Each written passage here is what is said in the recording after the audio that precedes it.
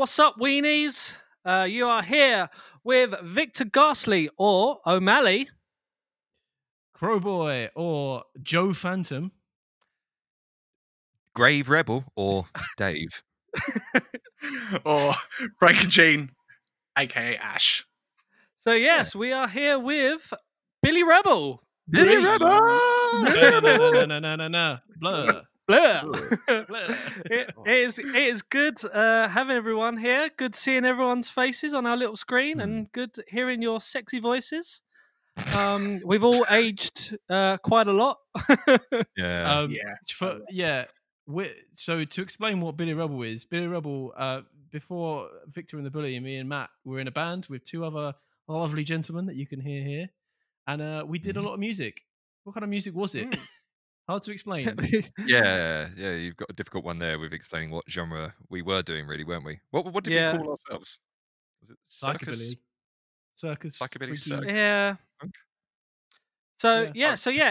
This is our Billy Rebel special episode on the Sin and Jim podcast. So yeah, we are joined with two of our former bandmates that we played with around 2007, I think it was. 2,000 years ago. Yeah, well, I think maybe it started 2006. Yeah, 2007 Started to 2006. 2009. Yeah. So obviously, R.I.P. so obviously we've still stayed in touch since then, but we're all looking slightly more beardy and older and fatter. I'll say puffy. Except puffy. Yeah, except Dave. Yeah, he was actually the opposite of all those things. Yeah, was fatter. He was back then. He was fatter and beardy, and now he's skinnier and hairless. Yeah. I've kind of gone full circle because I was skinny in Billy Rebel, got really fat, and now I'm skinny again. So happy days. Good for you. Well, thanks everyone. Yeah, well, my dad started calling you Fat Dave, so I know now it's just Dying Dave or something probably. Yeah, Dying Dave. So we've established what kind of music we did, kind of. Well, yeah, so psychobilly, horror, punk, bit of everything. I played keyboard. Matt, what did you play? It was slightly bigger than the ukulele, wasn't it? Yeah, well, I was a lot smaller. It was when I was 3 foot tall. Yeah. So I was playing double bass. Ash, I used to play the drums. Oh, yep. Dave just answered beforehand, but yeah, I used to play guitar. And there was fun things we did with your double bass. Actually, you still lit that was where you started the tradition of lighting the little firework off the top, wasn't it? Oh yeah, that was where it started. Yeah, because we was it? I used to put it between my legs, sit on it whilst Ash stood on the back, and the other one was where I kept it upright, set it on fire, and Joe, you stood on it. Yeah, I climbed up it, didn't I? Yeah. There was that unfortunate time though, Ash, when you climbed up it when you were wearing just some pants. Do you remember that? Yes, I do remember that. So and what happened? What happened? So basically, we played this gig at the Red Lion, it was a favourite of ours in Gravesend. Shout out to the Red Lion because it's still fucking going and still pumping out local music. And no one turned up to this gig. Like literally no one. Like 2 people were there, and someone's mum probably. And Matt was like to the bar manager, "Oh, if no one else turns up, we're gonna play in our underwear." Thinking that still naively that people would turn up. No one else turned up, so we were good to our word and we played in our underwear. And Ash decided to do a little dramatic run up the double bass, didn't you, Ash? What happened? Yeah. What happened, Ash? What happened, Ash? I think I released the Floppatron. What? Floppatron? Just balls hanging out. Yeah, his everyone balls fell out of his pants. Yeah, and someone took a picture. Someone at exact time, like right underneath, like right on that like porn under the balls action. Underball. Underball action. So it worked. Yeah, it worked. Oh, yeah, it was fine. So we've had a lot of fun memories, and me and Matt were talking, in the past couple of weeks about the fact that we've all been inside and we're kind of running out of things to talk about because we're not really doing anything new. So this is basically going to be a bit of a reminisce, isn't it, with some of the usual games put in because we've had some time. Yeah. So I think the first thing we need to talk about is how did Billy Rebel get started? You guys come back because I wasn't even fucking there. I could probably start that. Go on, Ash. Well, I think it all started at a gig at the Red Lion that I think Matt was playing in his previous band, Silent Echo. Yeah, and where he used to play the double bass. You didn't play the double bass; you played normal bass, didn't you? Then I think, but you did do some bits with double bass. I was learning double bass. I think I remember normal bass is very disparaging, Ash. Yeah, whatever bass. It's fine. No one cares anyway. So it's I remember going to Matt because I remember hearing that he played double bass, and I was like, "Oh, what are you doing? I'll play guitar. Fancy a jamming sometimes, something along those lines." Yeah, and then we kind of got together and we wrote Monster Swing in London, which never became a Billy Rebel track. I remember that. Yeah, I've done yeah. Monster Swing in London was the very first track we ever worked on. And then after that, great name. We wrote a few, didn't we? Sort of the classics like Ghouls Down in Chinatown and Sinister Sister, and then but then of course we needed a drummer, didn't we? Yeah. Now I can't remember this exactly, but so I think Dave, I had you on my MySpace. Yeah, I'm trying to remember exactly how it came about. You were in a band of Rob Gray. Yes, that's right. And I think I just messaged you out the blue. I'd never spoken to you. No, I knew you were a drummer, and I was like, "Hey, do you want to be a drummer for me as well?" I think it was literally just that, wasn't it? Because my only memory I've got of knowing any of you guys before Billy Rebel was Rob showed me a picture of you on the back of a double bass and was like, "Who's this guy with a double bass? That's pretty cool." And then must have been, "Who's this guy?"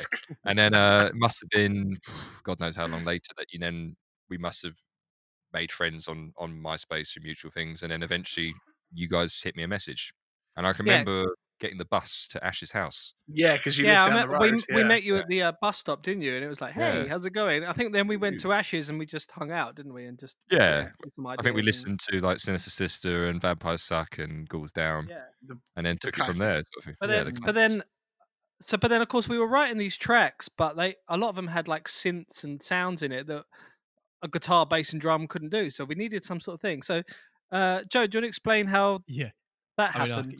I can pick up the story from there. So, I knew Ash because I went to school with Ash, and I knew Matt because he used to be in the pub that we used to hang out with on a Thursday, which was called the Rat and Parrot, R.I.P. There used to be a rock night there, and me and my friends would get very, very drunk. And one night, this swaggly fellow Matthew comes up to me, hi. and goes, "Yeah, hi," and he goes, "You hear this song?" And I was like, "Yeah," and he's like, "Well, that's my band," and I was like, "All right, good for you." And he was like,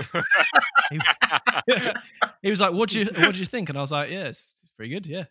And he went, "I heard you play the keyboard." Right, to this point, I was a guitarist, and I'd always been a guitarist, but I used to play piano when I was like younger. And Ash, I think Ash probably had told him that I played piano because I did it in music tech. And he came along and he went, "Do you want to play keyboard?" And I went, "Yeah, sure, why not?" And he went, "Have you got a keyboard?" I went, "Yeah, but it's from the 80s. He was like, "Perfect. Get it going." And I got called in to play a gig, and it was literally for how many songs? 3 songs for that gig.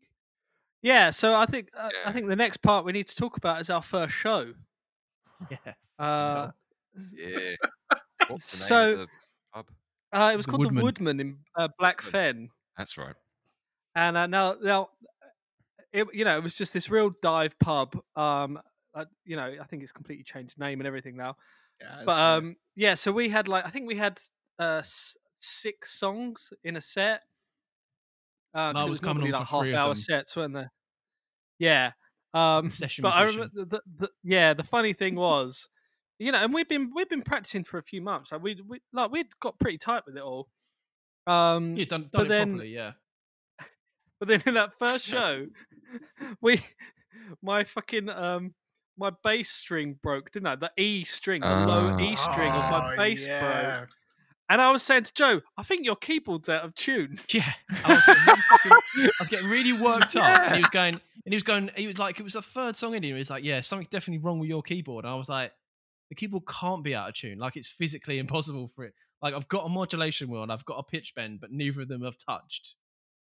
And he's going, "No, there's definitely something wrong with your keyboard." My Dave, whole do you E remember who string. We supported. Fucked, yeah. Do you remember who we supported?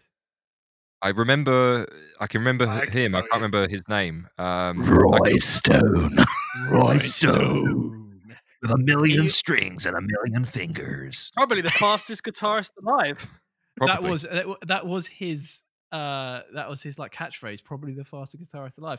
And I think it goes so you can be as fast as you want. If you don't hit any notes, it doesn't make it doesn't matter. Didn't he just slap a shitload of delay on everything though? Was it just like? I just loved his entire set was just him soloing. Yeah. I also remember actually being. We had to sneak me in because I was only 17 for that gig.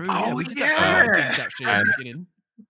Yeah, I can remember spending we turned up at the same time to set up, and then I've spent most of the rest of the night, apart from when we paid, out in the car park.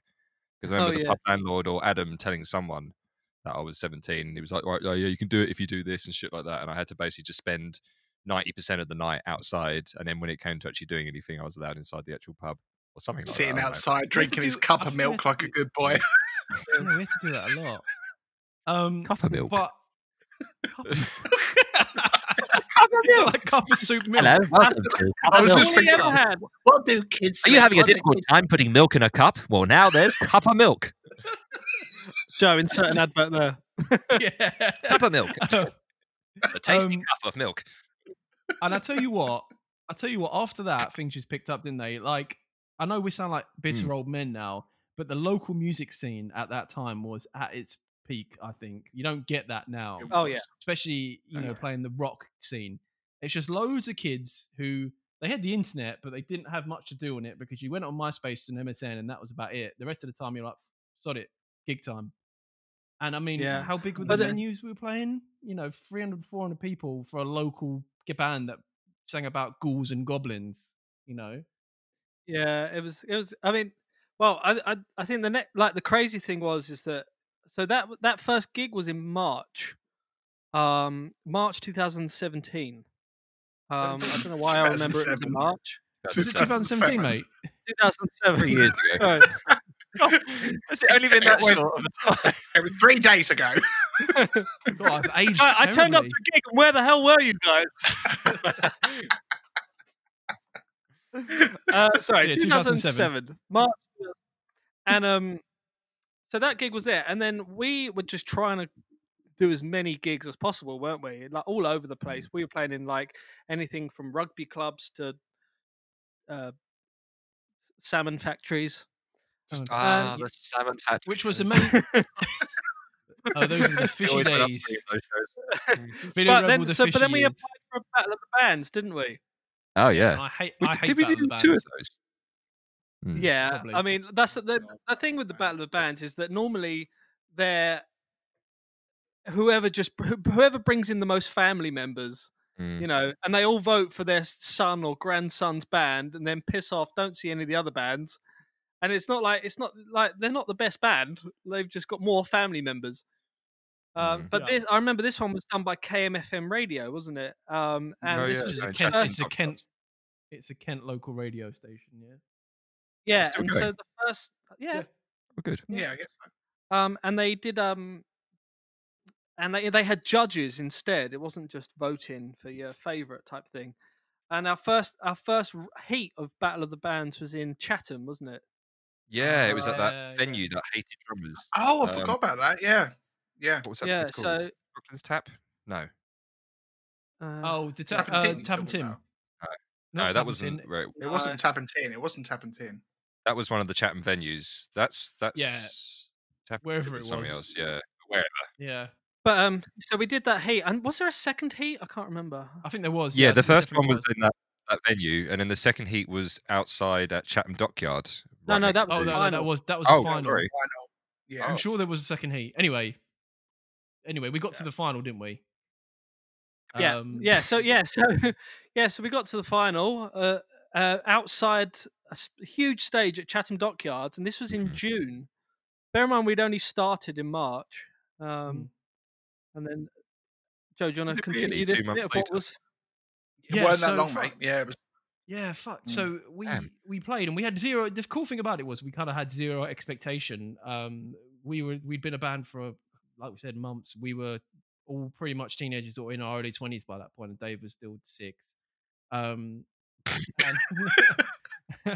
and My first so we got up there and we were up against like the usual. We were up against like a school band and some other various things, and there was like this group of like kind of probably people our age now. I don't know. They're 30, maybe 40, and they were like really slick, professional. And we came on and we were wearing our face paint. We haven't mentioned that as well. We dressed as, we haven't mentioned the face paint, have we? Oh no, yeah. So we used to paint half of our face in skeleton makeup, which every show I used to insist on, and every show these 3 guys fucking moaned and whinged about it. Oh. Yes, you fucking did. Every show. It's so hard playing. It's so hard playing and all that stuff. I mean, now we do it all the fucking time, but it's so hard being a sweaty teenager and like rocking out, going around as a skeleton. Going around as a skeleton and like headbanging with all these lights on you, which is vile. I remember that gig in particular. You 3 really kicked up a fuss, and I was like, "We have to put it like this is what our image is. Like, we have to do it." Because you're like, oh, "It's a big public festival," but I'm like, "Let's do it." True. But, so yeah, I'm always a showman, aren't we? Always a showman, aren't you, Matthew? Well, we went on stage, didn't we? And we absolutely like the sound was perfect, and I remember us absolutely blowing the freaking doors off, didn't we? We smashed it. We also won the crate of beer as well, didn't we, beforehand? Yeah, on the audience. They're one of those things where you cheer loudest for the band you like the most, and it was quite a big crowd. So far. Yeah, Chatham Dockyard. It was. Yeah, and then I still remember that picture of Ash dancing with that little girl. There was a little girl that was just staring at him like, what am I looking at? And Ash was there with his guitar like dancing around in front of her. That was the thing, like when we were playing live, you know, rocking out, having a great time, and then I looked to the left of me and Ash has disappeared. I'm like, where the fuck is Ash? Like, I'm looking around the stage. Next minute, he's right at the front in the audience, like rocking out with this like little like 4-year-old kid like in the front of the audience. And but then I remember for the voting bit, they were like, "Who wants this band?" And I was like, "Yeah, okay." And then they were like, "Who wants Billy Rebel?" And they were going, "Billy Rebel, Billy." Yeah. They were just shouting it. I was like, 4 of us looked at each other like, "Oh my god." Dave, and then we won. What did we win? Well, we'll go over that in a minute. But the fact that we won, Dave, do you remember the other band and how they reacted? Yeah, I wish I could remember their name. There was, I feel like it wasn't the band. Yeah, there was just a This is how I rock. That's the one they did that cover of this. And but the singer hated us from the. It was as if like we might as well have turned up and just punched her in the face because she just really didn't like our band, did she? No, and she made it quite vocal during the whole day. Yeah, they've been going for a few years. Yeah, they've been going for a while. She also accused us of doing a cover, even though they did a cover of "This Is Why I Rock," and our cover was of Stray Cat Strut, which we did after we found out we won. After we won, which I thought was hilarious. They bitched about us on a forum, and we found it, and basically they did a cover, even though their whole premise of their their single was "This Is Why I'm Hot," that they changed the one word to "This Is Why I Rock." But we won CD pressings, which is great. Because we hadn't released our album yet, I don't think. Won some vouchers for Nando's, which was great again. We took us and our manager at the time, didn't we? We won a bottle of Asahi beer. Asahi beer, a crate, a crate of Asahi beer, and then a studio experience. Oh, well, remember the studio experience? Studio experience. Remember the word experience. You're missing one. You're actually missing one prize that we won. That was the best prize. We got to headline. Oh yeah! Oh, of course, yeah. We got to headline Hop Farm fireworks night, and so we were playing to. It was over 2 days. We played to 10,000 people. Over 2 days, didn't we? And bear in mind, we started in March, and that was in end of October, and we were then playing to 10,000 people, like 20,000 over a whole weekend, and we had to let off the fireworks as well, like do the countdown. That was a ride. For imagine if we'd actually played ourselves. As well, didn't we? Yeah. But yeah, we did win this recording thing, didn't we? So yeah, that was Ash. I mean. we all do home recordings now, and we done recordings to that point in our home studio, and few of us had experience of like a real studio, and we were quite excited, weren't we, Ash? Yeah, we were. Yeah, I remember like it was a very big deal. I mean, we'd done our demo recordings and released those on like MySpace and things like that. And obviously they were played in our local pubs and everything. But yeah, I remember we're sort of heading up there and sort of, I just remember that it was sold to us like it was a big deal. You know, it was a really big deal. Well, and the studio was quite well kitted out, wasn't it? It was well kitted out. It was Broadstairs. Where was it? Was it the uni? Was it the uni? Broadstairs University? Because I'm pretty sure who mixed this was a student. Yeah, and I think that's right. Yeah, I think it was one of the students that was the mixer. And I remember the guy was really, really cool dude and everything, but mate, it wasn't what we were expecting, was it? In any way, shape, or form. It's like your home demos as like a 20-year-old kid were sounding better than this demo. And we like he sent us a track, and we were like, oh, thanks, I hate it.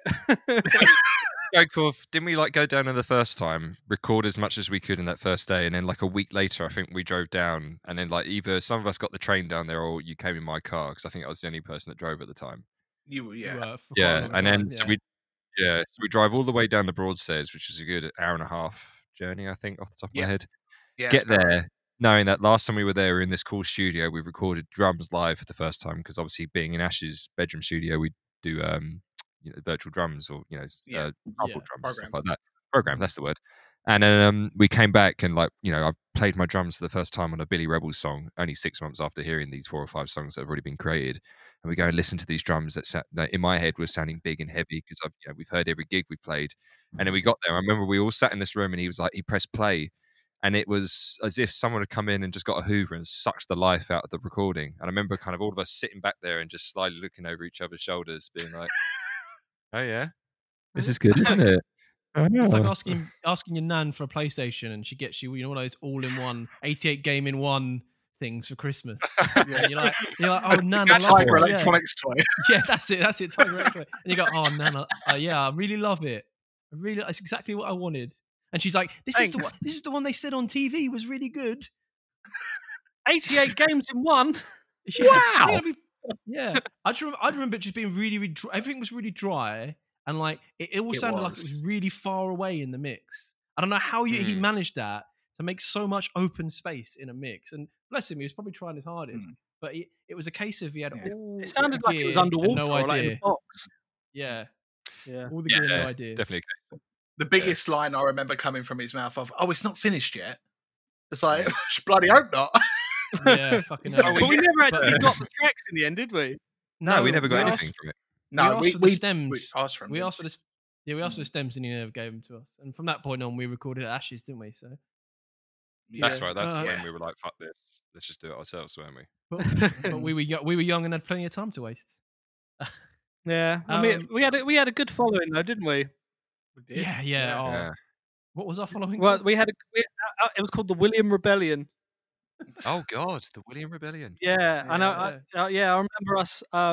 So one of the funniest memories. In fact, if you go on YouTube and search Billy Rebel Danson, DANSON, we had this following, right? So we got asked to play the local music festival in Bexley Heath. Like for us, it was actually quite a big deal, because it meant like we can play to all our local friends and the local school bully. Anyway, local soul bullet. So we So bear in mind, this gig had this event had such big headliners like Peter Andre. And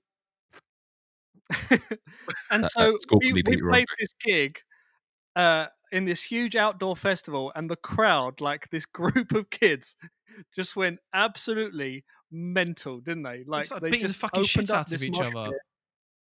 So they all had makeup on, they all had the face paint on, didn't they? Oh yeah. They were mad as shit, and they didn't mind hurting each other. Matt used to do this thing where, we all listened to like metal when we were younger, and Matt was like, "Oh, I'm bored of the Wall of Death." So he used to do this thing where he used to do the Wall of Hugs.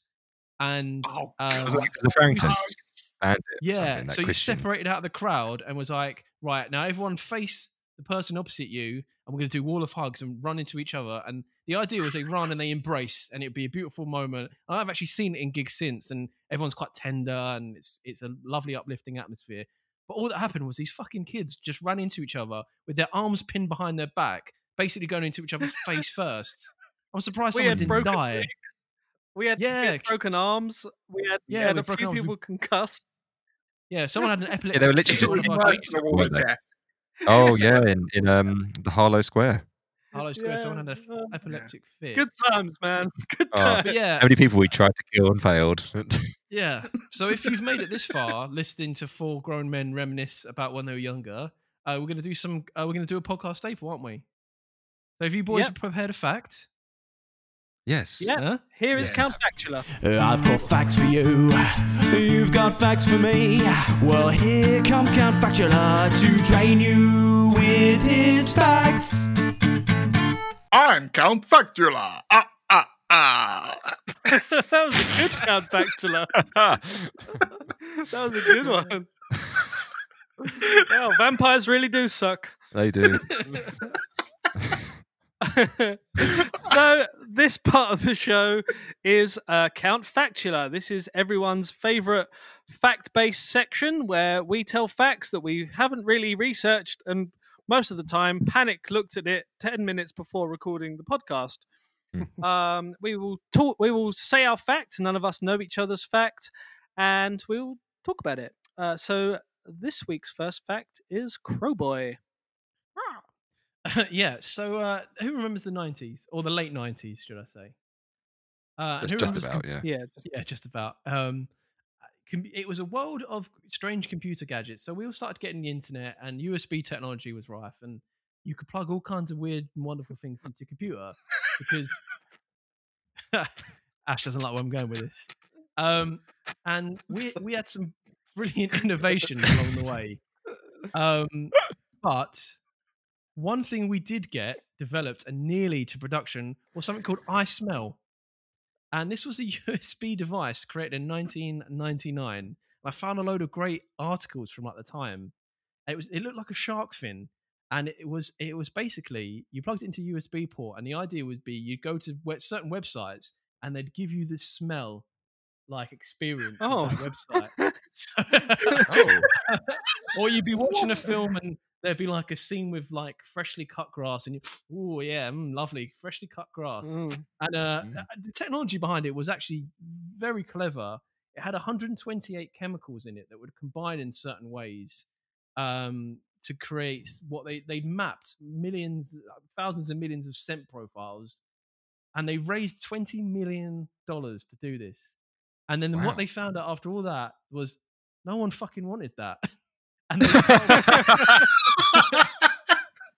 they filed for bankruptcy almost immediately after launching not even launching the product. So so it was said it was definitely a nice idea, but not a useful one. One review said, and you wouldn't want to connect that to a porn site, would you? No, exactly. God, imagine. And the idea was as well that you needed to have a bowl of coffee beans to smell. Right. A bowl of coffee beans to smell to clear your scent palette before you start. Like in a perfume shop.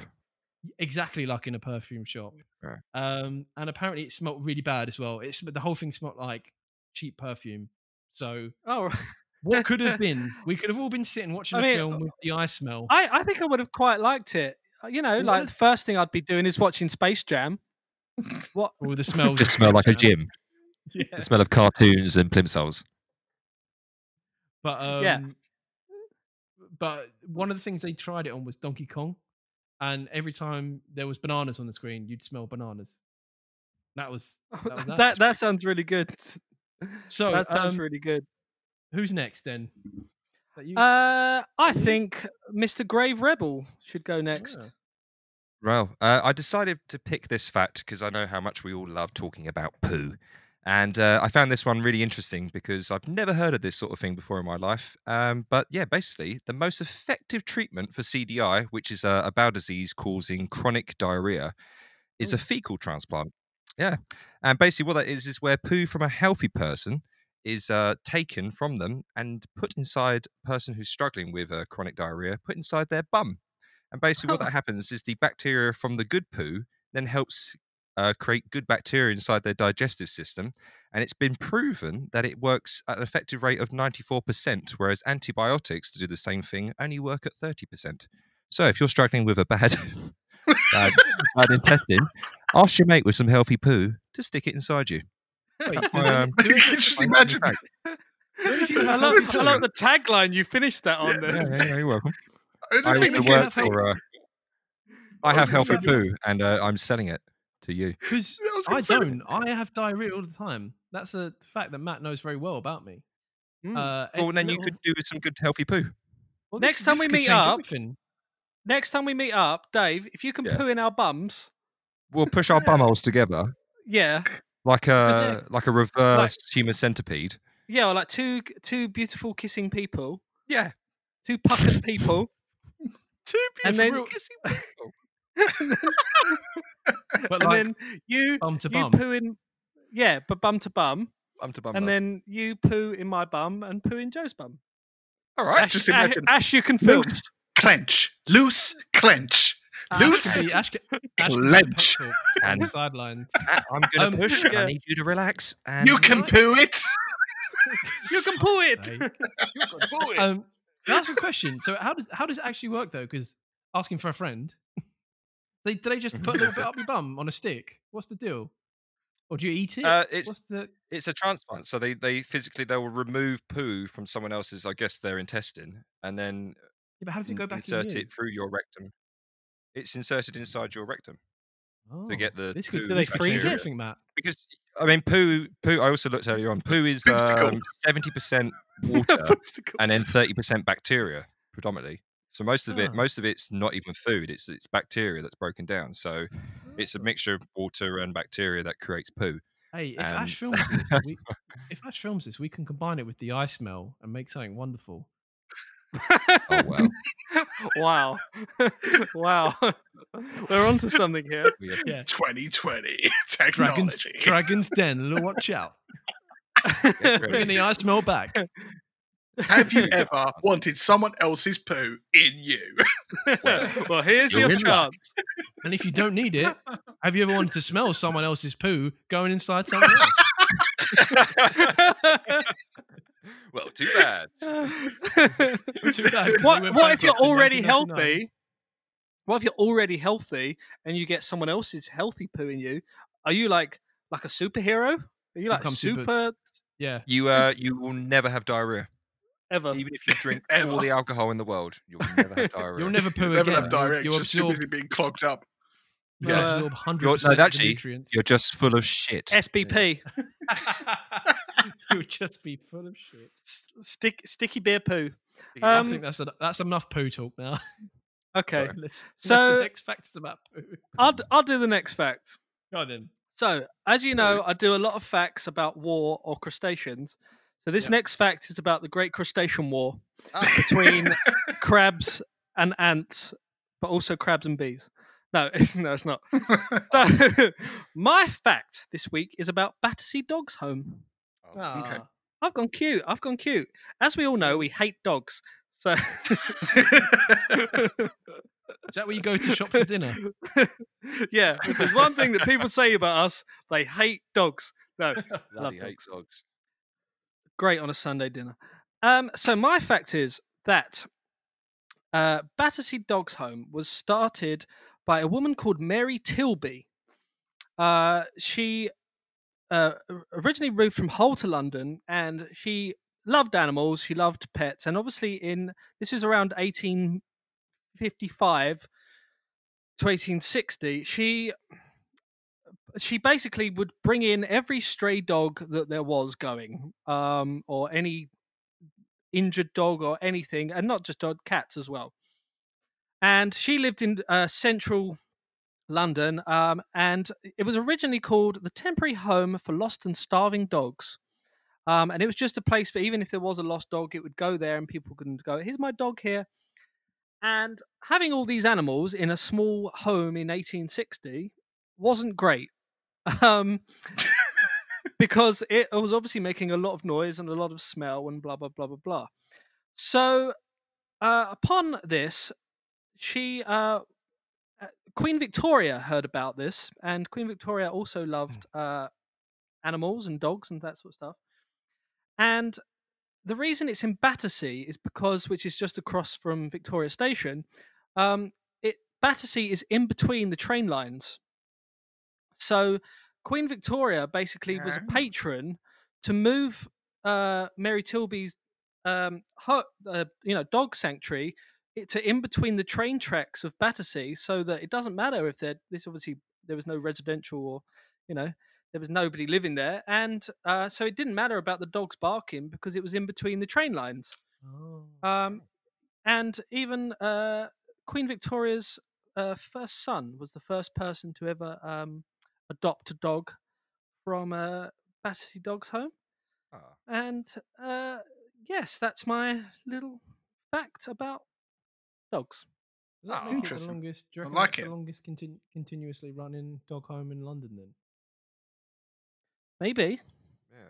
Yeah, must be. It's quite ironic. That's sort of flats around it. But here we are. The Queen Victoria's son, Prince Leopold, became the first member to adopt. Oh, sorry, the first member of the royal family to adopt a dog. Sorry, not the first member. Yeah. But the dog was called Skippy.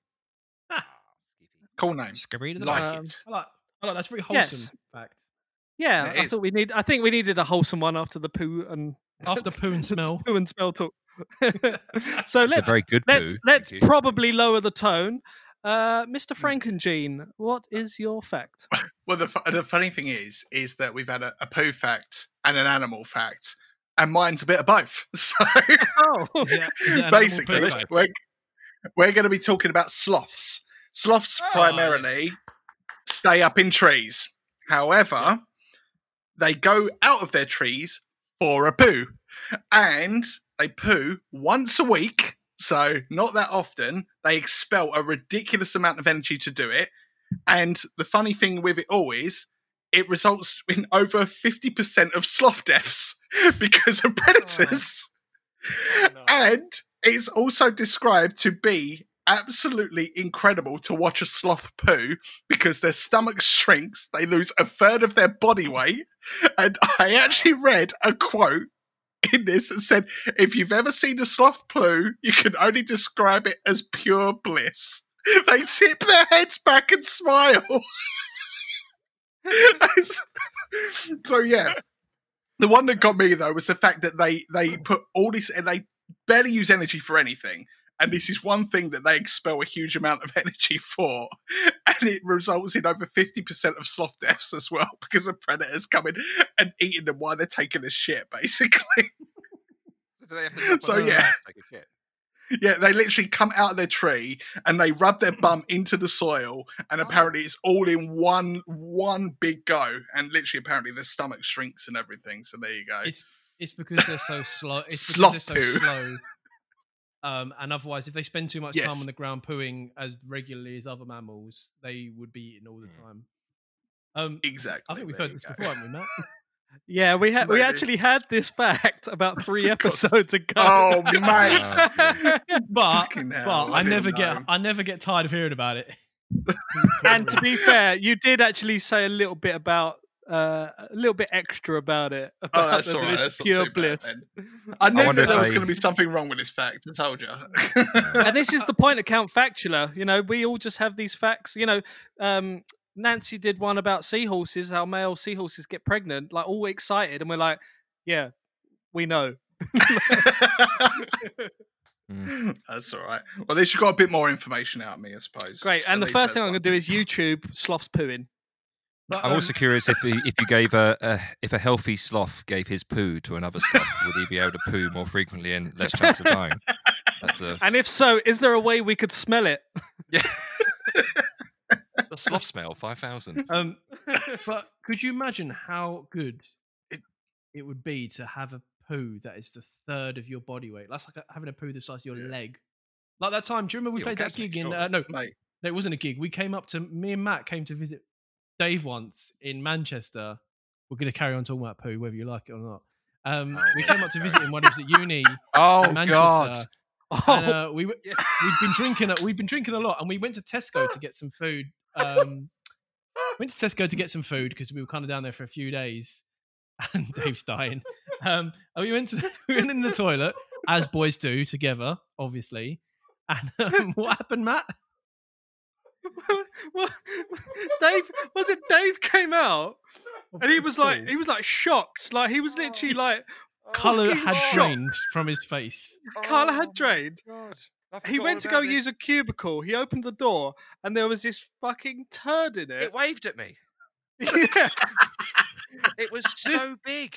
This turd was fucking huge. Like it was like, I don't know, it was about the size of like a litre bottle of like Pepsi, and it was curling out of the water like past the rim of the toilet. Yeah, that was to give you an idea. One end was fully disappeared. Yeah, it was higher than the rim of the toilet, which is incredible when you think about it. It means that someone had to be hovering to do that, as well as excrete that from their body. And then what happened? What happened then, Dave? Yeah, what happened after that, Dave? So Dave obviously couldn't use the cubicle. I've gone to use the cubicle, stepped in there, seen this ship stuck in a fucking toilet, stared at it probably for about 10 minutes, what felt like 5 seconds, walked out the whole toilet area, which I believe was in an Asda. I think it was an Asda in Manchester. We went there to get a load of beers and something. Don't know why I did that. But anyway, gone in there, and as I've walked out, I've gone to tell Matt and Joe what I've just seen. And men being men, we've all gone, no fucking way, and we've all walked in there. But as we've walked in there, there was this dude. Yeah, there was this dude in there who, as we've walked through the door of the toilet, has also walked out the same cubicle. He's just seen it. He's just seen it. Yeah. The look on his face was probably the same look on my face. Yeah, he's obviously like, because I think he walked in at the same time as me and seen me walk in there, seen me go into a cubicle and walk straight out, and has obviously been like, that's weird. You know, why has he done that? He's then gone into the cubicle to see why I've walked out. And then after he's walked in there to see it, he's turned around to see us, and his words were, "It looks like a horse done a shit." Yeah, but he was like French. Did he have like an Italian accent? Oh, yeah. Looks like a horse. Did the horse done a shit? And that was our catchphrase for the next fucking 2 years. It looks like a horse has done a shit. So, guys, can you remember what has been your worst or weirdest show? I mean, we had those ones at, do you remember the Phoenix pub in Dartford? Oh, yeah. Can't forget that. That was some weird ones. This real biker bar, wasn't it? Yeah. I loved the Phoenix. I really did. It was this weird biker bar, but then they had a stage in their garden. And it was a scary place, wasn't it? They were quite terrifying, weren't they? Some of the bikers, and then you had all the kind of rock. A weird blend. A dichotomy. Isn't that near where you live now? Yeah, it's gone now. Has it gone? I was wondering. It's been gone for a long time. Yeah. Yeah. It was such a weird scene in there, wasn't it? Because it was that whole thing of like the dark edge of like a biker gang that no one really knows what they're involved in or what they do, but you know, you watch all the films and stuff. And then there's all these like 7-year-old emo with skeleton makeup on kids with skeleton makeup. At like hi guys. Stage. Hi, can we play in the back of your garden? I like your motorcycle. Shut up, kid. Okay. What's the miles to the gallon? Yeah, whatever. What about? Can you remember? Can you guys remember that? Where was it? Is it like Skegness or somewhere we played? Oh yes. Oh God, yeah. With the burnt sausage barbecue in the middle of the pub. Yeah, this was like a really. Wow! Where was it? It was Skegness, wasn't it? No, I think it was. It wasn't Skegness. It was Sheerness. The Isle of Sheppey. Oh no, Sheerness. Yeah. Was it? Wait, Sheerness. was it? It was the Isle of Sheppey and Isle of Sheppey. That's what I was thinking of. Yeah, the Chica Girls that played there, or something like that. And what sacred ground we were stepping on by being the follow up to that. But it didn't have it. They obviously didn't clean the floor or have proper flooring because the floor was a couple of layers of newspaper, like old newspaper. No, it's like cardboard boxes and stuff, weren't it? Or and they had like you walked through the pub, didn't you, to get to the room out back? And they had these like weird sausages cooking in the corner of the pub, like on like a little fryer, like a frying pan in the middle of the pub. Yeah, that clearly sat like there the for drinking about area. 6 months. And like, Yeah. wasn't there like a parade throughout the street that day as Yeah. well? Yeah. And it was like the shittiest parade I've ever seen in my life. Like, It was like if you got a flatbed truck and just drove the flatbed truck and forgot to do all the decorations for it. Yeah. Everyone's back there going, we had to stop and wait for it to pass, didn't we? But the weirdest That's thing, right, yeah. when I knew we were in trouble, was we went to Subway to get some food because we got there quite early and we were held up by the flipping parade. And you know, sometimes when you go into a restaurant and maybe the person's first language is in English and there's a bit of a language barrier, but you generally get through it because these people are professionals and they work in fast food. Well, this person was English, and I was saying like I want a BMT, an Italian BMT or something, but I wanted something that was a bit off menu. And I was going, "Can I put this in?" And they just looked at me with their mouth open, and they were going, "What?" And I was like, "Yeah, it says on the sign that you do." I don't know what it was. I wanted fucking pickles or something. I don't know. salt sandwiches.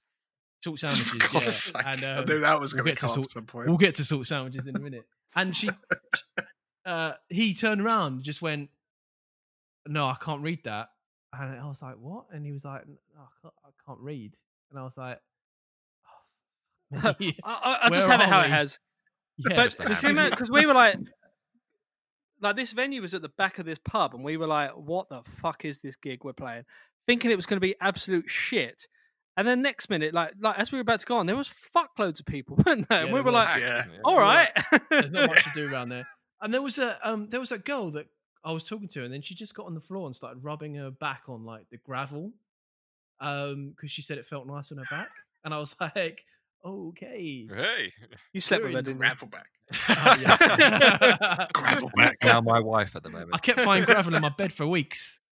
Just sorting her back out. I can remember there being like a weird derelict car park right No. next to it. God. So, I mean, some of the best gigs, though, ones that's just come into my head was Lark in the Park. Oh, Lark in the Park. God. Oh, yeah. So, Lark in the Park Lark in the Park. was a Christian. It was like like this Christian event thing that they put on for like local bands, and it was a place for like people to pray and blah blah.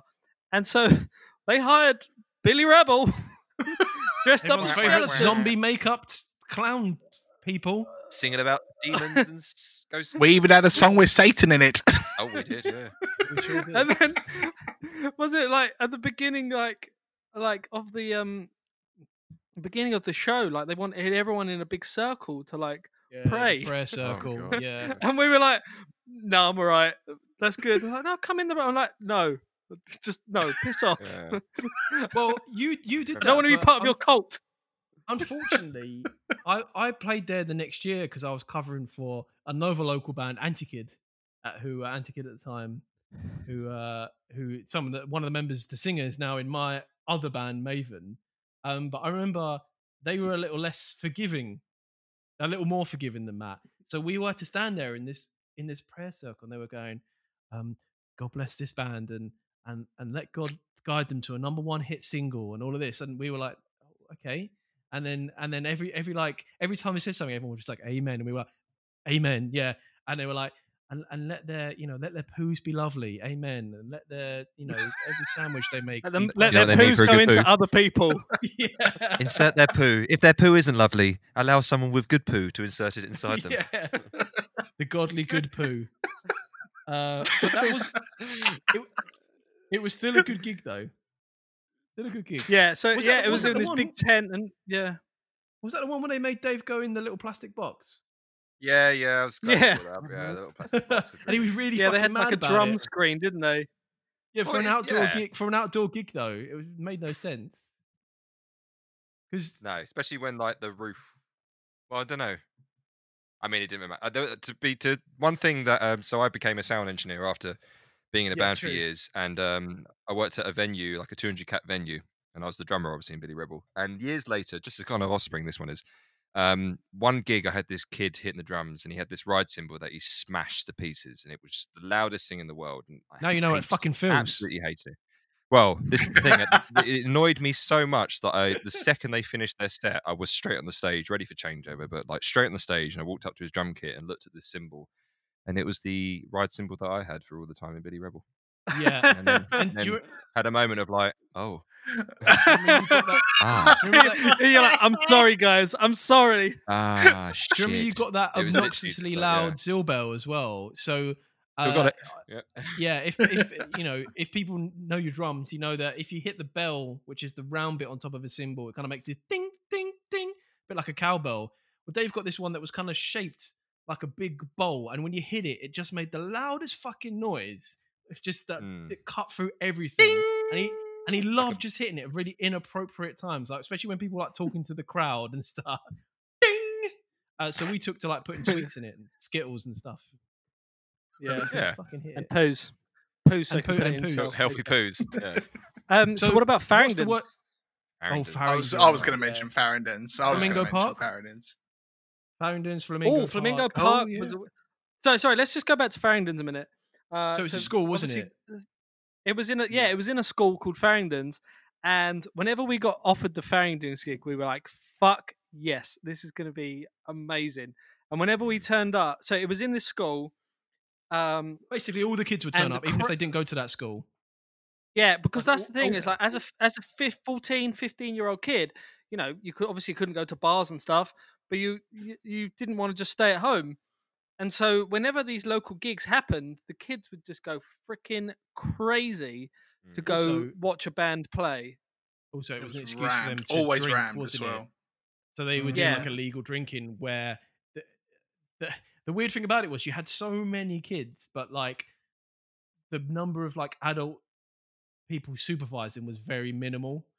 Yeah. Yeah, they For some definitely had re- trust for in some the Christian reason- kids, didn't they? Yeah, now that it's 2020, you wouldn't get that, but yeah, there was very minimal supervision. So they would all bring in Fanta bottles filled with like vodka and stuff. Yeah. And get And very they would get sick. absolutely hammered. But the way they were packed, weren't they? And we used to have like crowd surfing and stage diving Mhm. and everything It in was insane. what was a school hall. I think Oh, I yeah. remember the wall of hugs going very badly once in Farringdon. I was going to say Farringdon's was one where I think That's- someone that's broke where- their arm. That's where someone broke. I their nearly arm, got pulled off the stage. Yeah, I nearly got pulled off Weak. the stage on one of them. Yeah, I got I remember my one of the keyboard shows, I kicked nearly out got of my pulled off. hands, I think, as well. I got Because my keyboard assaulted. was I only got resting on assaulted. its You bloody. hands. Yeah. I was perfectly fine because I had a nice plastic screen wrapped around me. Yeah. So, no one got near me. But I suppose was that's very, the very safe. closest. I mean, I've been in band. You know, I've been in band. Me and Matt have been in bands ever since, and that's the closest I've ever felt to being like a rock star. Was then. Mm. Fucking love. We were Well, doing so many what about the signatures a Mick night. Jagger Centre? Well, yeah, Mick this is Jagger it. was So, great as well. Again, we spoke about this band Anti-Kid, That- who are good friends of ours. Even to this day, some of them are still really good friends. And we used to do this kind of versus thing. So it would be Billy Rebel versus Anti-Kid, and we battle it like we didn't like each other, but we were like friends, and it would be like a kind of face-off, and people would be there to support their band that they liked. So we had all the freaks dressed in half zombies, and then you had all the emo kids with their brightly coloured belts and neon jeans. And stuff. I used to always think that Billy Rebel appeared to more of a male audience and Anti-Kid was more to a female audience. Oh, definitely, because they were the pop punk, and- weren't they? Yeah, but I remember when we played at the Mick Jagger Centre, it was like 400 capacity venue. 350. They let in an plastic extra. venue. Is it? They let in like an extra 100, They did, yeah. like over Yeah, they did, capacity, That's right. and I think there was another 100 still outside. Still the biggest crowd I've ever Yeah, played to. That were They there had the- specifically. Well, the no, you had the chairs 10,000 at Hop Farm. Yeah, but they were there to Mine is Hop specifically Farm. see us. Yeah, Yeah. true. Mm. Yeah, and that was a like it all seems like a blur now. Like I can't really remember too much of the actual gig. It just seems to just have happened. The one thing I remember at Mick Jagger was when I used to wear the bowler hat, and it was like a cheap sort of like bowler hat. It weren't like a proper one, and Was it I not? just no, it was just a random cheap one, and I I just randomly chucked it out into the crowd, and I was like, oh shit, I want that back. Wow. And my only I bowler remember I finally tracked it down. And some guy had literally folded it up and put it in their trousers. I gave it back. It was just a folded mess. I'm like, I shouldn't have done that. Yeah. It wasn't like a proper bowler hat. It was like I don't know how to describe it. It was like foam, sort of cardboard foam sort of thing. Yeah. I can't even remember where I got it from, but I wore that at a lot of shows. I remember at that show, some girl had one of these light up LED belt buckles where you can like choose what you want to say, and I remember it saying, "O'Malley, I want to suck your dick," and she was holding it up as we were playing. And then after we played, like she came up to me and was like, "Hi, you see my sign?" And I was like, "Yeah." And then this girl must have been 14. I was like, "I didn't see it. No." Sign. And if the police asked, I definitely didn't see it. So I think it's probably time to talk about the most infamous gig of all in the Billy Rebel anthology, if you will, of gigs. The Amen gig. So, Ash, do you want to explain who Amen were for those who are uninitiated with their rock history? Take your mind back to the early 90s. I'm probably not. I was going to say they were a sort of quite a big band at the time, sort of in the day. And I don't really know too much about them, but I remember you guys were a lot more like, we're playing with Amen. I'm like, I remember at the time, like, who? But they were quite like sort of back in the day. Someone else would probably be better to describe exactly who they are, because Casey Chaos. Yeah, Casey Chaos. Yeah. So it was actually around more 2000s that they were big. They were on with Roadrunner Records, who were also I meant to say the late Slipknot's 90s, first. Yeah. So it was Slipknot's like first record label, and they were doing really well. Like they were touring with, Slipknot, Korn, blah blah blah. They were in like Metal Hammer. Their lead singer Casey Chaos was like front. He was like, he had the attitude, didn't he? He had the look. Yeah, yeah.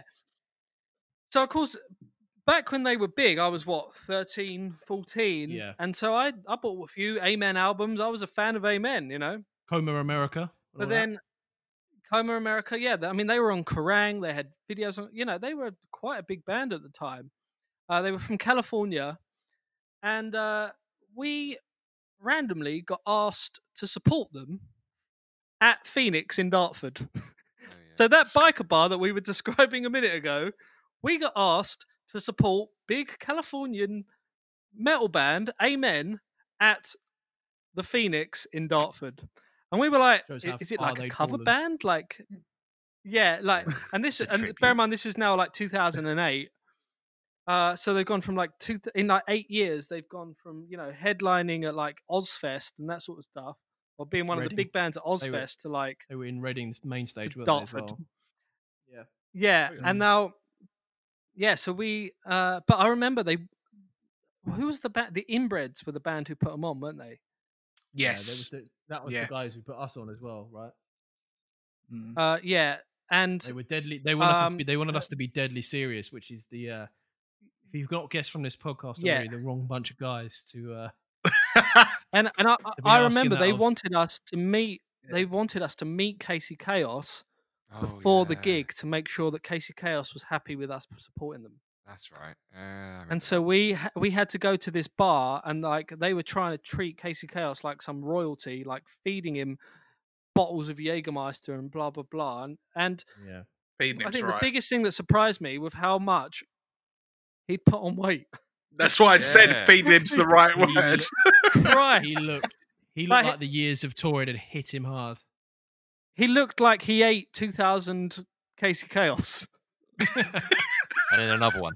Yeah, and like he was just disheveled as fuck when he was. Yeah, like, his once glorious mane looks a bit lackluster. Yeah, so we got on fine, didn't we? Well, do you remember our gig? Do you remember my little sound check?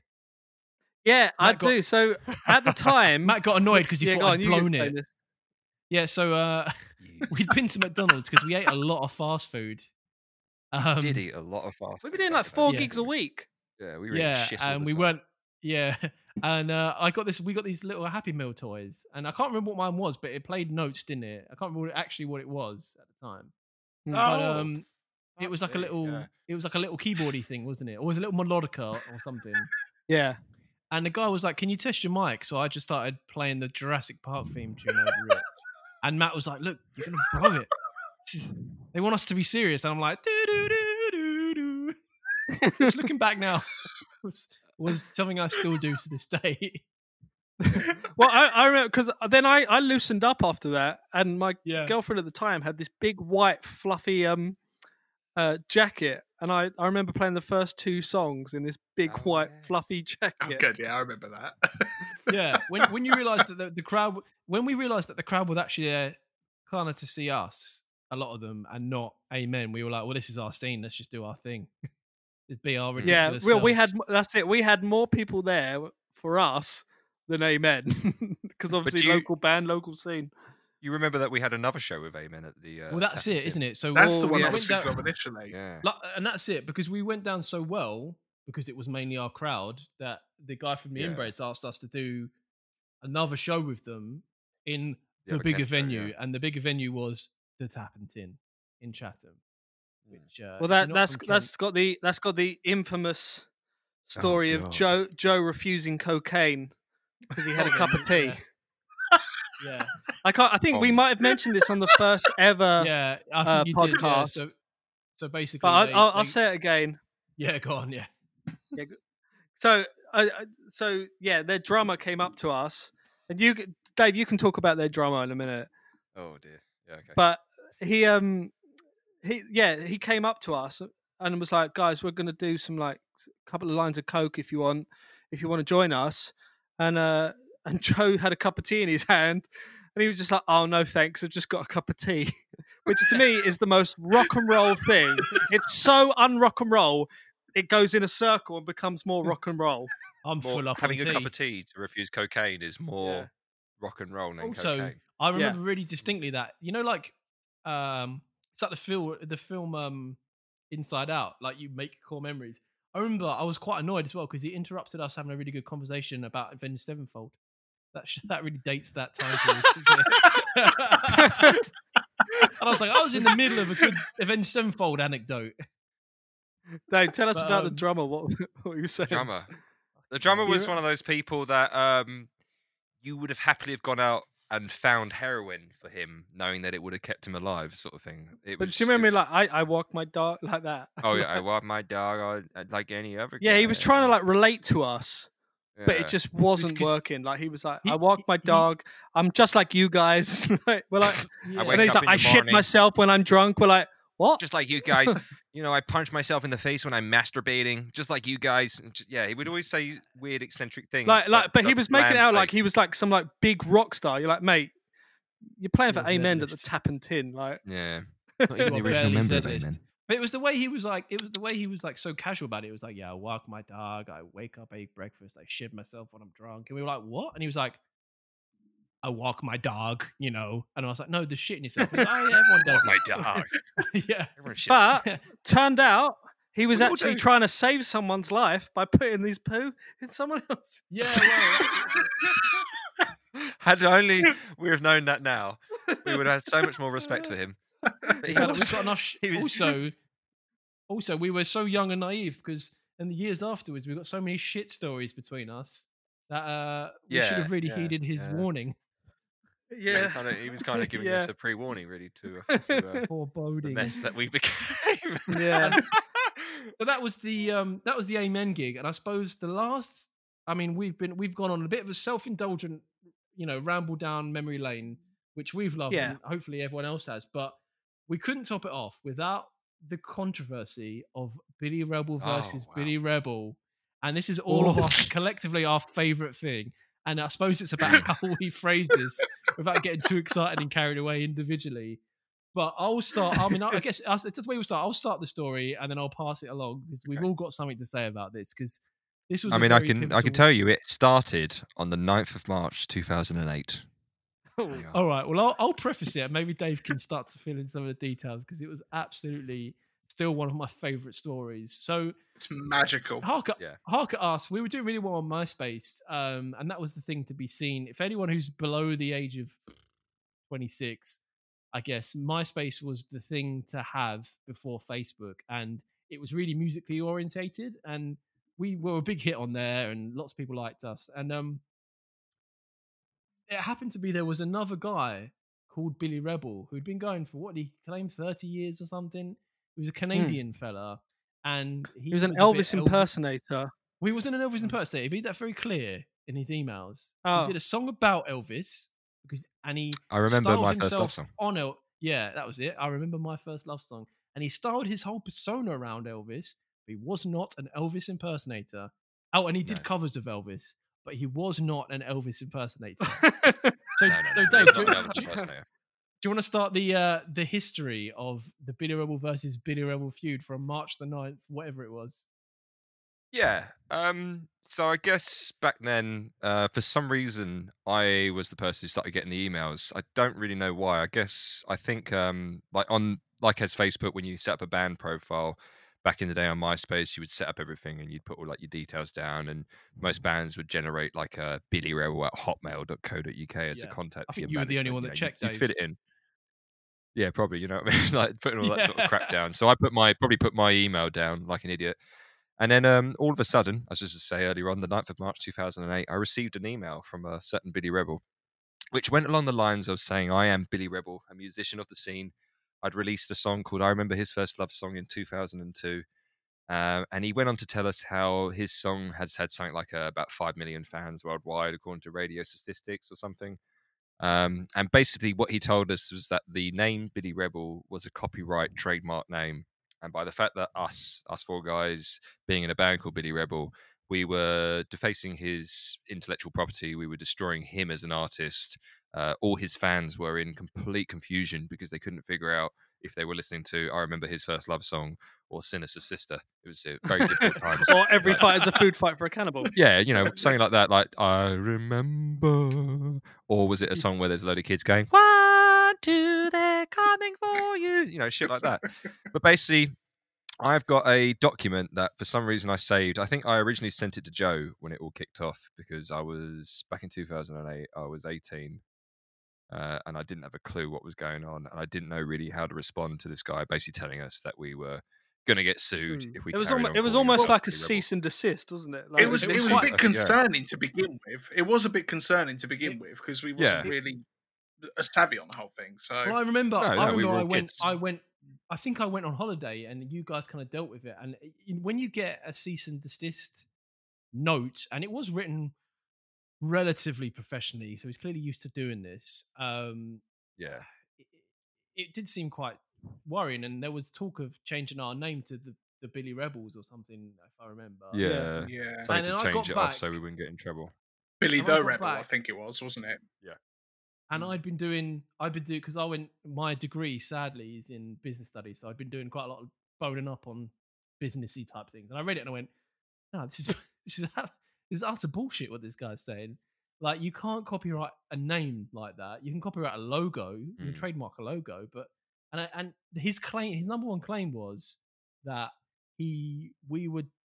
all the people that were listening to our music were only listening to it because they were looking for him and not looking for us, which was ludicrous when all of our traffic was coming from the UK and mostly people who knew us and were going to our gigs and stuff. And I remember one of my favorite emails, I don't know if this was on your chain, Dave, is when he kept copying in Scotland Yard, like that was going to help. Oh, yeah, I've got that. Yeah. And he would state it like it was going to scare Scotland Yard, me. I've got MySpace, yeah. And he was going, I've got the emails here and everything. I've copied Scotland Yard, and he was like, and the Prime Minister's office into this email, and I was like, I don't think Scotland Yard are going to give a fuck. Iraq. Yeah. A Canadian rockabilly, not an Elvis impersonator. No, not an Elvis impersonator. But do you remember he also posted up and forwarded a picture of us holding up the sign with the MySpace and the profile number and everything like that. It's sort of like to say he was the most genuine Billy Rebel and it was he should have the name and not us and all this stuff. I remember one of my favorite things is Joe and I recorded a song specifically for him, telling him to fuck off, and the Scotland Yard don't give a fuck. And we were like the vocals, the chorus was like Canadian rockabilly. No one gives a fuck, silly. Like, go trademark. It was like go trademark your mum. I mean, it's mental, isn't it? The whole thing. It was art. It was art. But then we got that email a bit after that saying it was meant to be from his wife. And I'm going to put wife. I'm doing air quotations here because now that I think about it now, I think it was him trying to make us feel bad. But he said that she said that he'd been in hospital with a heart attack because of all the stress we gave him over this situation. I have that email still. And I was like, so she had the credentials to his Billy Rebel account. She didn't send it from her own, and she decided to tell us about it. I'm like, something seems a little off about that now. But at the time, I felt bad, and I was like, I did send an email back saying, look, we're sorry. I'm sorry that that's happened, but we're not sorry for what we did, because who threw the stones first?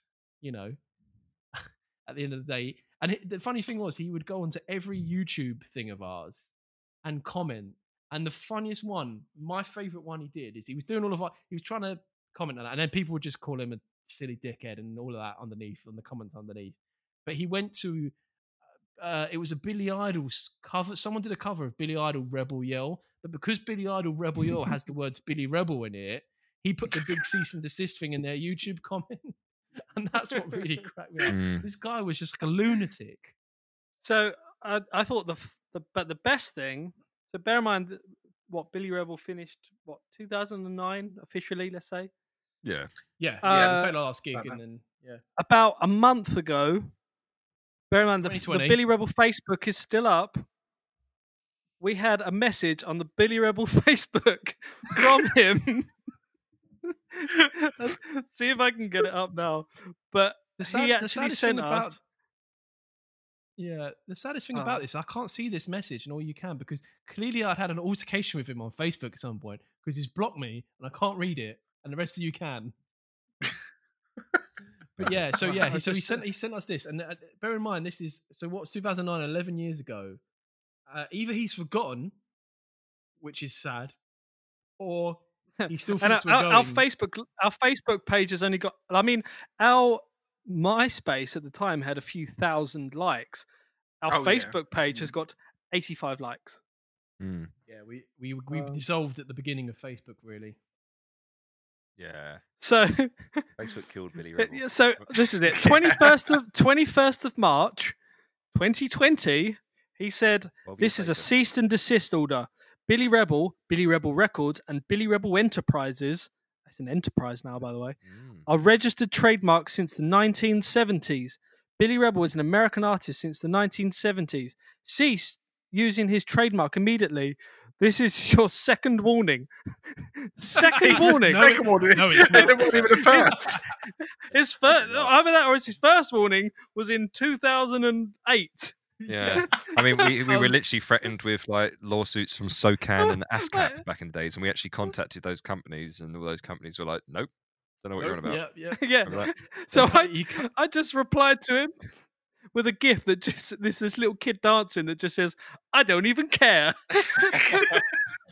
And do you know what?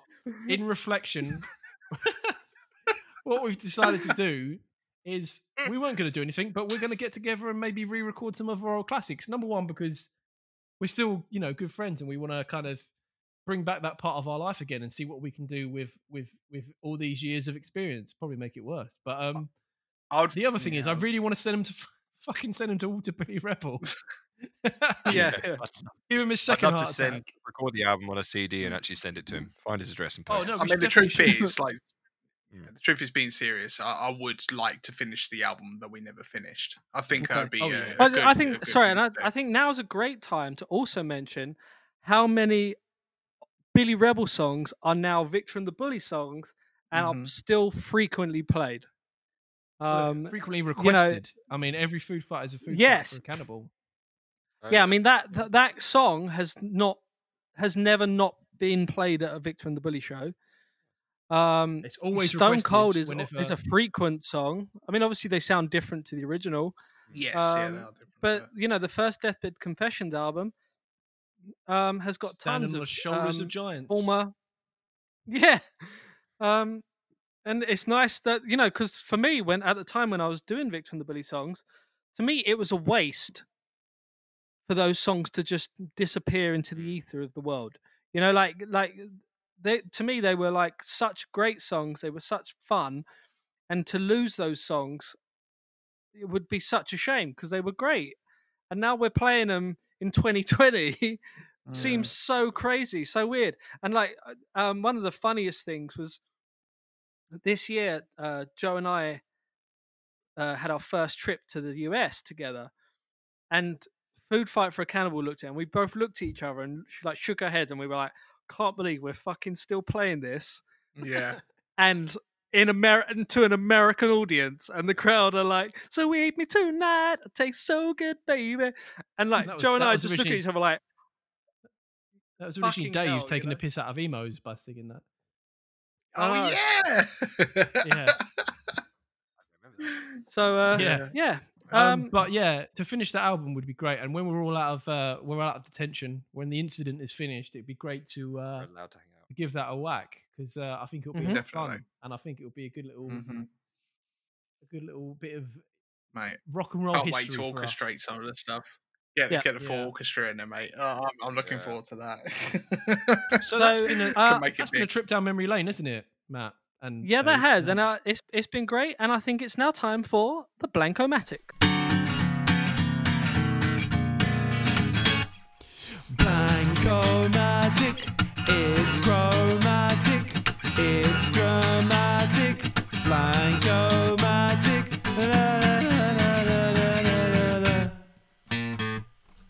It's Blankomatic. So we're going to end with the Blankomatic, a staple of Synergym podcast. So if you are new to this, the Blankomatic is kind of one of those online generators where we fill in we give it lots of input, lots of words, lots of adjectives, etc., and it spits out a story or a letter for us. So Matt, what have we got this week on the Blankomatic? So this week on the Blankomatic, as you know, the four of us are absolutely adorable, even when we don't have our skeleton makeup on. So this week, love is in the air. And we are writing a romance plot. Yeah, we are going to write a romance plot for all you lovely, beautiful people in love. So, first off, we need the name of the protagonist. We need a first and last name.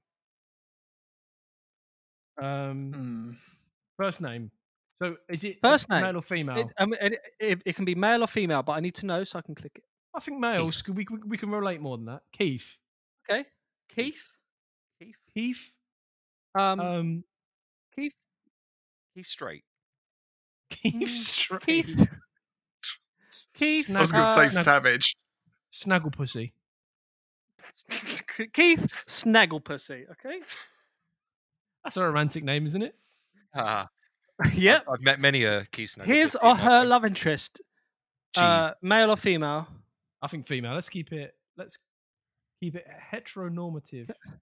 Stick to what we know. Yes. We won't talk about that time. No. What time? Okay, so her name is Sandra Bangle Sniffer. Sandra Baggle Wibble. We can have both of that. Bangle Wiggle Bee Snot. Baggle Whiffle. What? Yeah. Baggle Whiffle Bee Sniffer. Yeah. Baggle Whiffle. My God, try and say she was married before. Okay. Well, no, her dad's Baggle Whiffle and her mum's Bee Sniffer. She's just one of those who doesn't want to take on, A person who might cause conflict, male or female? Let's go with male. I was going to say male. Is it a male? Yeah. And what's the name? Cameron Fisher. Why are we picking all weird normal first names? I was just going to say put Ryan Reynolds. What about Z-Bob Booby Smith? Z-Bob Booby Smith. Is that first and second name? Z-Bob Booby Smith. You ever met Z-Bob's Booby Smith? What's the surname? Booby Smith. Booby Smith. What three names have we got? Yeah, what's our name so far? Yep. What are our names so far we've got? Keith. Okay. What's his face? Keith Snagglepussy.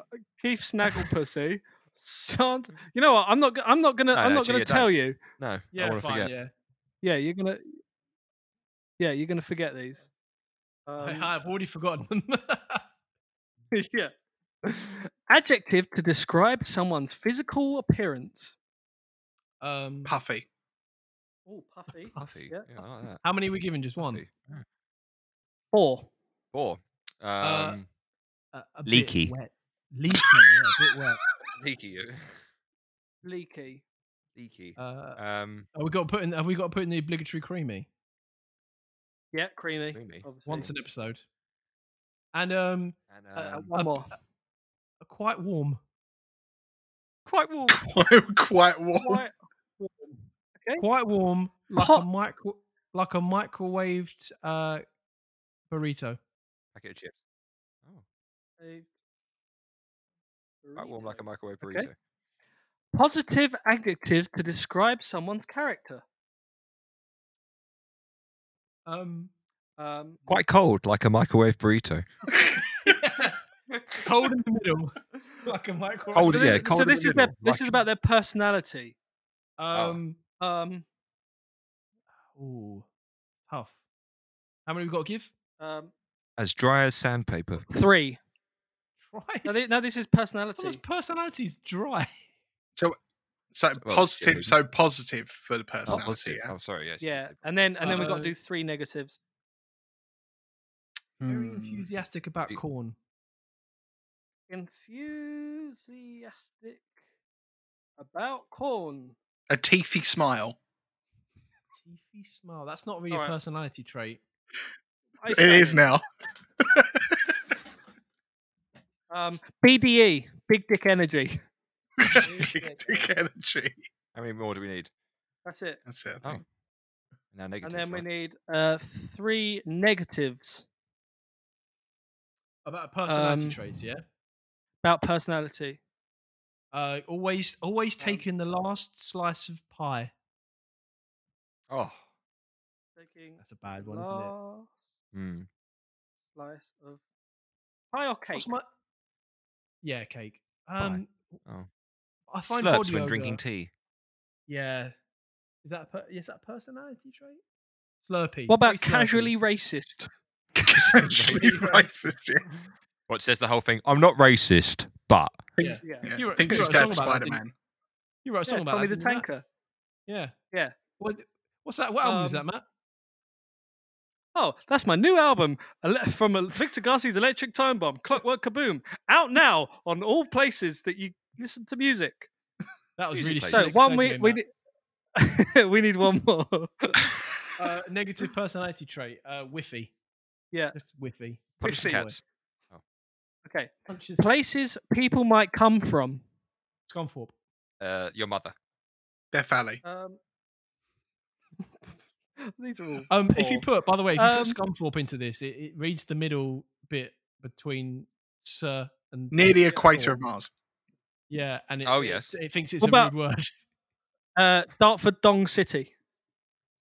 Dartford Dong City. Scunthorpe Egg City. That We've one already back had- alley in Birmingham. The Rat and Okay. Parrot. Rat and Parrot. Yeah. We got All right. yeah, Rat and Parrot, Bexley Heath. Yeah. R.I.P. It's sexy there. Heath. You had sex in there. R.I.P. Wait, Okay, I'll put in the R.I.P. as well. Okay, we need 3 jobs. A person that extracts good poo and puts it in another person's bum. Okay, Poo extractor. Poo extractor. I'll just do poo extractor. Very important job. The guy that reads Parrot. for the subway guy. Parrot inspector. Yeah, Parrot Inspector. Parrot inspector. What does he do? And does it say Inspect hello? parrots. Fuck off. Ah, yes. Well done. And can we have like kung fu? Kung Fu Karen. Kung Fu Inspector. Kung Fu Parrot inspector. Karen. Kung Fu Milkmaid. Kung Fu. Uh, Fu Milkmaid. Who presents cup of milk? The Cup of very milk. hung You've had a bad day. Kung Cup Fu of milk. Chinese delivery man. I'm gonna do very hung Kung Fu Milkmaid. Oh yeah. Milkmaid. Milkmaid who's very hung. Yeah. Okay, something hanging? people are passionate about. Cheese- Big goth cheese- titties. Yeah, big goth Got- titties. You got to put Cheese. titties. Titties, not titties. Titties. Cheese niblets Zebra crossings. and no goth goth titties on zebra crossings. Titties zebra on zebra crossings. On Because sometimes you wouldn't be able to see them. yeah, Yeah. Ooh. So Yeah, because they're so pale. pale. goth aren't they? titties on zebra crossing. An adjective to describe love. Oh, think hard about this one. Mm. Love is only a Ejaculative. feeling. Ejaculative. Frothy. Nice. That's also nice. Oh yeah, frothy's a good one. I like Yeah, frothy. How many frothy? we got to do? Frothy. Just one. That one. was it. Oh. Oh yeah. Yeah. A type of baddie, a thug, a lion. I mean, Like a baddie. Joe Sonic Exotic. Leopard. Carol Baskins. Carol fucking Baskins. She's a fucking baddie. what about bitch a Carol woodlouse? That Woodlouse. He is a baddie. Sonic the Woodlouse. Woodlouse. Sonic the Woodlouse. Has a different. No, I'm gonna just use Sonic Woodlouse, not the sorry. Okay. And last thing, something bad one person can do to another. Hit, rob. Tickle gently take their behind good the poo. knees. I was going to say not donate their poo. Take away the Come good on, we can do fecal matter. better than that. We can do better than that. Tickle their adrenal glands softly. Tickle their gooch with a ferret. Feather duster. Give them a sleek, sloppy backhand. Sleek, sloppy backhand. Wow. Christ. Don't tell them, mate. They're going to come. Okay, and finally, unsubscribe. what's your pen name? What's that? What's our Cornelius? Heppel Pipple. Heppel Kipple? Heppel Pipple. Heppel Pipple. Okay. Yes. Apple Pipple. Heppel Pipple. Apple Pipple Splash.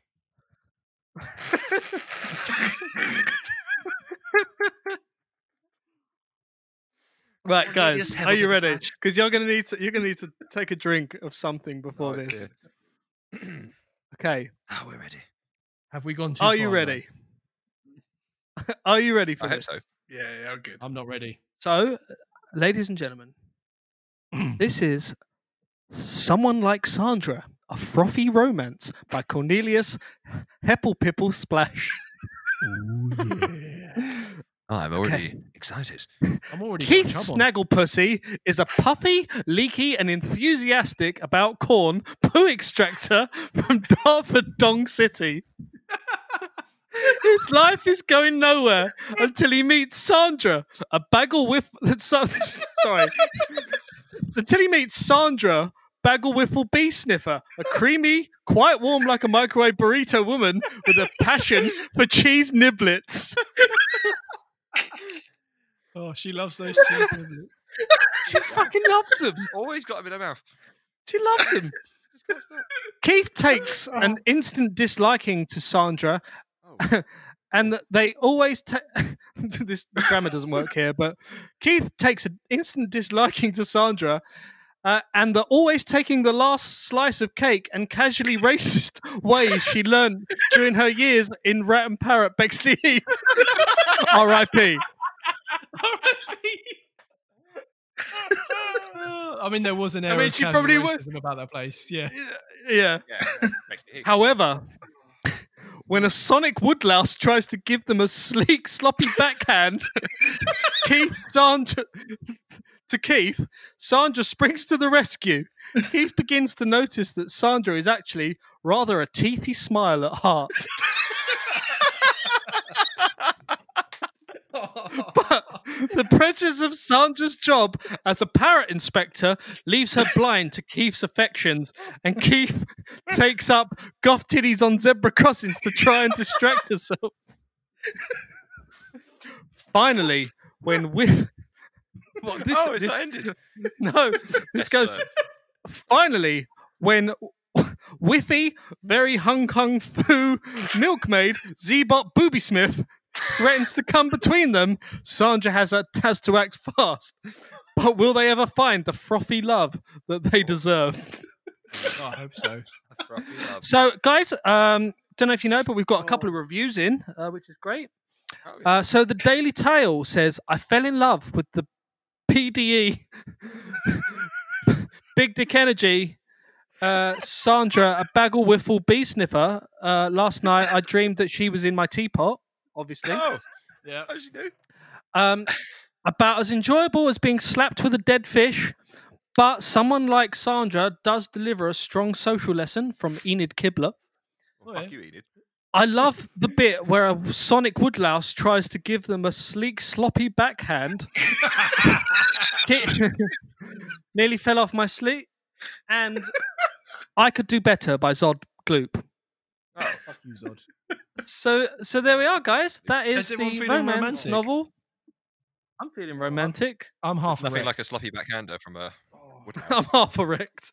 I'm half erect. Got So that Christ. was the Blankomatic.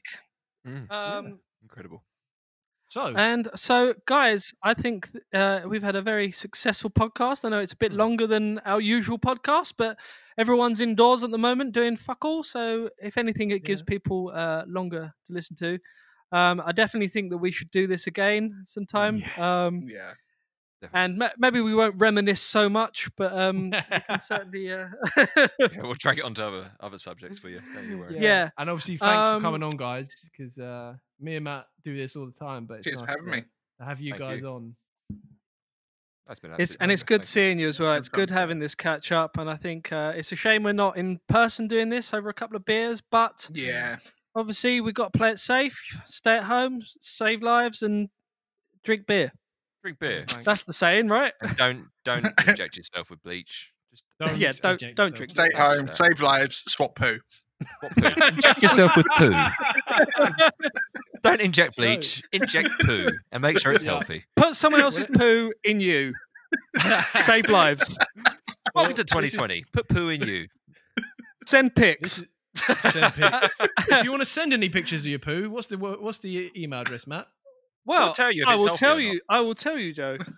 So, if you have any facts that you would like to send in, any Pictures of your poo. unpopular opinions, any pictures of you putting your poo in someone else, please send it into sinandginpodcast@gmail.com. I know a few people sent in a few facts this week, but because we had such a long episode, we wanted to save it for another one. But thank you so much, guys. This is Sin and Gin Podcast, and we love you. I love you. Bye. Bye. Bye. Bye. Bye. Bye.